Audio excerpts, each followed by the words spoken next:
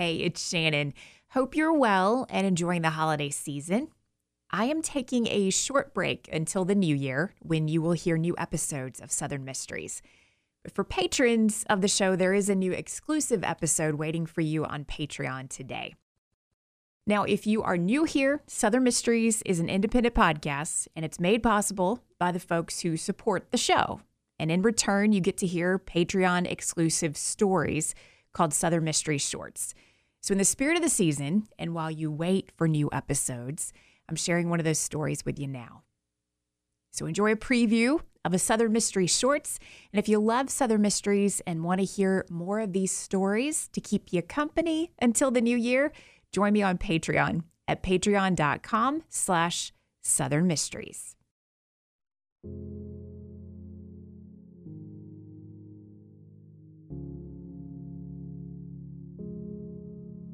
Soldiers are often referred to as our guardians at the gate, protecting freedom and the country they love.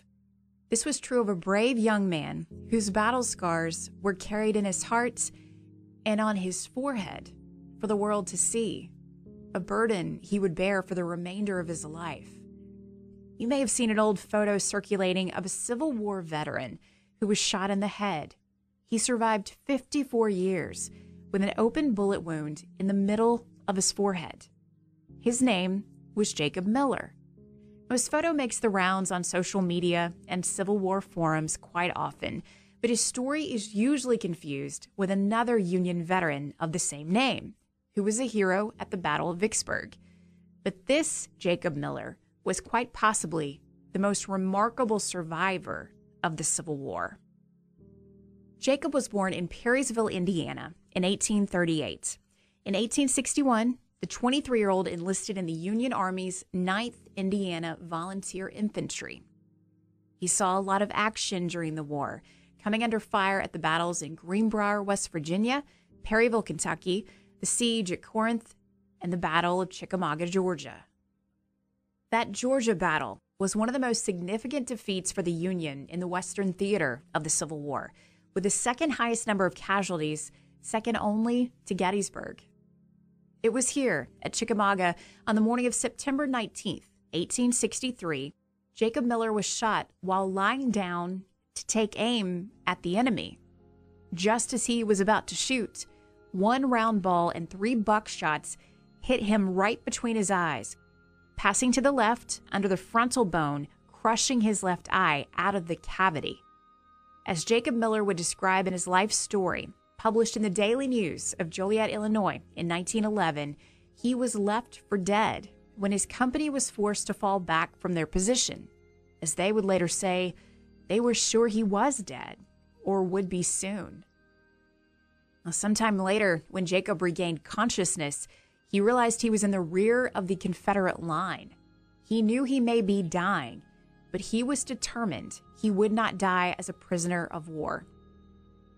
Jacob used his gun as a staff to help him stand and walk back some distance, and then started to walk parallel with the line of battle.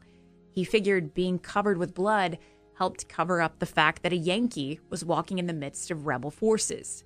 In fact, Jacob was covered in so much blood that his own major didn't recognize him when he passed back onto the Union side. Weak from loss of blood and overcome with pain, Jacob Miller laid down by the side of the road and passed out again. He was discovered by passing ambulance bearers who put him on a stretcher and carried him to a Union field hospital, where surgeons examined his wound and told him an operation would kill him, and he was most likely dead anyway. They recommended he write final letters and prepare himself to meet his maker.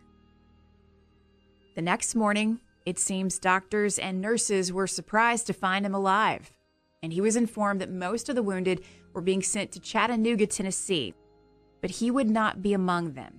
He could not be moved due to the severity of his wound. Before leaving, a doctor told Jacob that if he was taken prisoner, he could try to negotiate an exchange due to his condition. This was meant to encourage him, but it only made him more determined to not be taken prisoner by the Confederacy. So Jacob Miller with that bullet in his head, walked away from the hospital on his own to make his way to Chattanooga. He figured it was worth a try to make it to better care where a doctor may be willing to operate on him. He didn't make it far before he passed out, but a wagon transporting the wounded to Tennessee saw him and loaded him in with the rest. 2 days passed, and Jacob Miller was transported twice. His next fully conscious memory was waking up in a Nashville hospital, where he asked a surgeon to help him operate on him. But he was once again told surgery would mean certain death, and the surgeon refused. Over the next few months, Jacob Miller would be transported to several hospitals and eventually ended up in New Albany, Indiana. After 9 months of constant pain and suffering, Jacob explained that he got a furlough home. He visited with friends for 15 days and then met with 2 doctors, Fitch and Coleman, who listened to Jacob's story and how he had been told over and over again that surgery was not possible. As Jacob put it, he explained to the doctors if they would do the operation, he would risk the dying part of it. And they agreed. The doctors put Jacob in a barber's chair and probed for that bullet, found it, and as one used forceps to pull the bullet, he realized they would only be able to remove a portion of the bullet because it had become twisted between Jacob's frontal bone and his skull bone. They removed what they could and wished Jacob their best. Jacob Miller returned to New Albany Union Hospital, where he remained until the end of his enlistment in September 1864. When he returned home, he learned his father and mother were dead, and he no longer had a place to call home. Their farm was gone. Jacob found work at other farms and took whatever odd jobs he could, but he found people treated him in a different way because of his now permanent and peculiar appearance. A man with an open bullet wound in the middle of his forehead, a wound that would occasionally discharge, and he had no control over it. People who saw this discharge coming from his head wound were disgusted by it, and it made finding work or connecting with many folks in the community rather difficult. Jacob Miller became known around his town by the cruel nickname of Center Shot. Now, Jacob did find love in 1871 when the 33-year-old married Marjorie Peck. As Jacob told his story in 1911, he recounted that he barely made enough to live on all the years since the war and often struggled to care for his family. He had no steady income apart from his $40 pension Uncle Sam gave him. That challenge to find work and make a living, overcome people's judgment of his appearance, was only part of his struggle in the decades following the Civil War. There were constant headaches brought on by parts of the bullet that remained in his head, and he struggled with bouts of delirium in which he was back on the battlefield, fighting an invisible enemy. He would occasionally emerge from his delirious state in which he had believed himself to be back on that battlefield in Chickamauga, holding his rifle, aiming at his enemy, but he would awaken to find he was holding a stick. Jacob recounted his daily routine of cleaning his open wound, saying after 17 years of cleaning that wound, one morning he was washing his face when something hard dropped into the washing pan.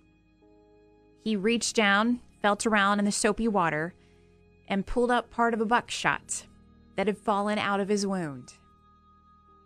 31 years after that war wound, 2 more fragments fell into the pan while he was washing. Jacob Miller said the pressure was released from his headaches after those fragments fell out, but the discharge from his wound continued, and he never felt he could be part of society for fear of offending someone. But Jacob Miller was not ashamed of his story or of that wound. Disappointed by how he was treated when he came home? Certainly. But as he said to the reporter who interviewed him in 1911, he was not sharing his story to complain about anyone or place any fault for his misfortune, and suffering for the years following the war. He knew people were curious about that wound in his head, and he just wanted to tell his story. Jacob Miller died January 12, 1927, at the age of 88. To some, his legacy may be that photo that makes the rounds and tends to shock folks when they see that wound in his forehead. But Jacob's true and lasting legacy was his love of the country he served, the country he sacrificed so much to preserve. As he said in 1911, he wanted folks to know he was proud of his wound and service, saying, "I am glad I was a small link in that great chain of soldiers that brought back Old Glory without a single star missing."